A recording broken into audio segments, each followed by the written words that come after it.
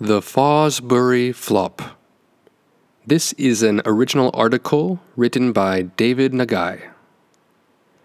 In the early 1960s, there was a high school freshman named Dick Fosbury living in Medford, Oregon, in the United States. Fosbury joined his school's track and field team as a high jumper. But there was one very big problem. Despite his desire to jump high, he was really bad at the high jump. He struggled to even jump the minimum starting height. From the very beginning, Fosbury's high jumping career looked like it would be a complete failure, a major flop. The track coaches taught traditional methods of jumping over the bar. For example, the upright scissors method, in which the jumper would kick their feet like a scissors as their L-shaped body floated over the bar. Or the straddle method, where the jumper jumps facing down toward the ground as they tumble or roll over the bar. Fosbury tried to improve using these methods, but just couldn't make them work. So, Fosbury decided to take matters into his own hands. He started experimenting with his own techniques and tried whatever he could to make progress. People watching him thought he was strange since he was adjusting his form in weird-looking ways and still failing. So, Fosbury was not only failing, but standing out as a strange failure. But Fosbury kept failing forward until he steadily improved. In fact, by the time he finished high school, he had not only regained his dignity, he had set a new high jump record for his school. And he didn't stop there. He glided to new heights in university as he again set a new high jump record for his university. At the top university track and field competition in the United States, Fosbury even managed to reach the top as the winner in 1968. This opened the door for him to be selected to represent the United States at the 1968 Mexico City Olympics. At the Olympics, Fosbury, at 21 years old, jumped his way to the finals. With the bar at 2.24 meters and the crowd on the edge of their seats with excitement, he made his first attempt, but knocked the bar down. On his second try, he failed again. Finally, on his third try, he just barely squeaked over the bar. And what did this mean? It meant that Dick Fosbury not only won the gold medal, but also set an Olympic record. So, how did a freshman high jump failure set an Olympic record just a few years later? In order to understand how, let's take a look at some more details from his journey. As we mentioned before, Fosbury created his own technique. The technique eventually became known as the Fosbury Flop because he looked like a floppy fish when he jumped backwards, head first, and arched his back over the bar. He also made his jumping off point farther away from the bar than most people, giving him an advantage of momentum.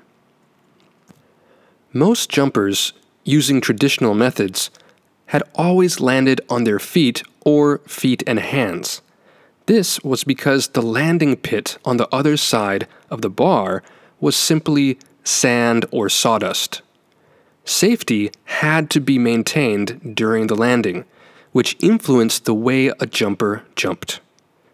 But in the 1950s and 60s, the landing material changed. First, with soft rubber material tied up in a net, and eventually into a foam, rubber, and plastic mat that was around 1 meter high. The softness and height of the evolving landing mat rendered landing safety nearly irrelevant. As an underdog who was desperate to make progress, Fosbury was forced to innovate his technique. It was a combination of failure, desperation, and the change in landing mat material that was the perfect combination for his eventual success. The impeccable timing turned this unlikely concoction into a recipe for success. So, what can we learn from Fosbury's inspiring story? Don't just blindly trust traditions.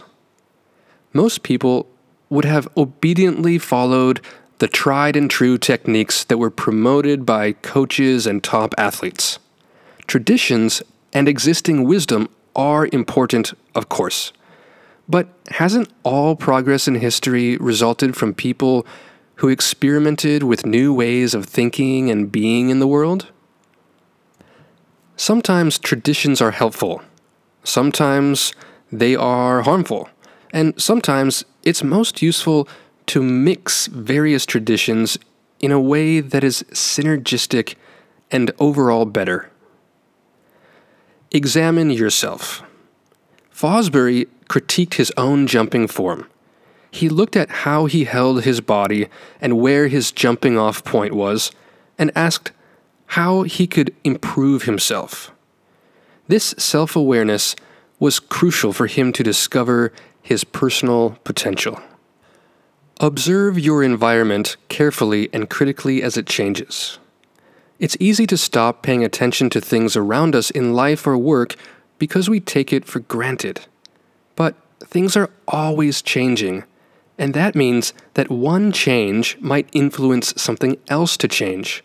Or, like high jump mat material allowing for a better jumping technique, one change could immediately open up the opportunity for something else to emerge that was never before thought of as possible. Experiment, even if you look strange and don't succeed fully at first. Fosbury was a nobody when he first started experimenting. He probably tried some really bad techniques that made him jump lower, fall down, and get laughed at. Quick experiments with absurd new ideas are a pathway to novel and valuable results if we can ignore all judgment and suppress our need for overnight success. For us to put all these ideas into practice, we need courage. Imagine Fosbury's courage. He was the first person to jump backwards and head first over the bar.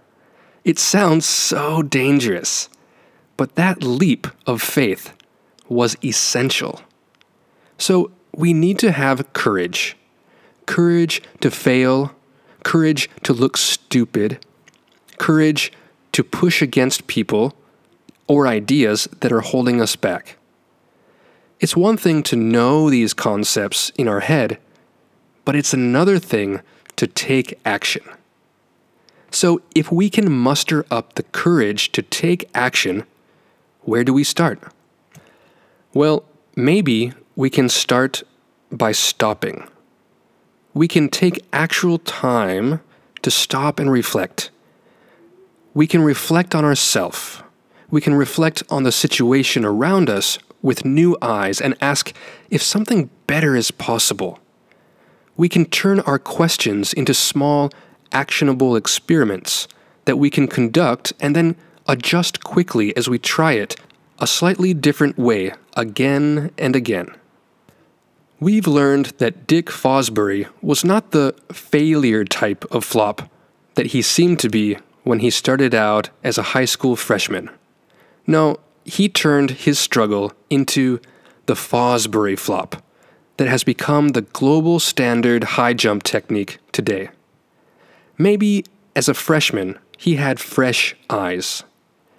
So, our invitation is to ask this question: what struggles and failures can we transform into our own Fosbury Flop?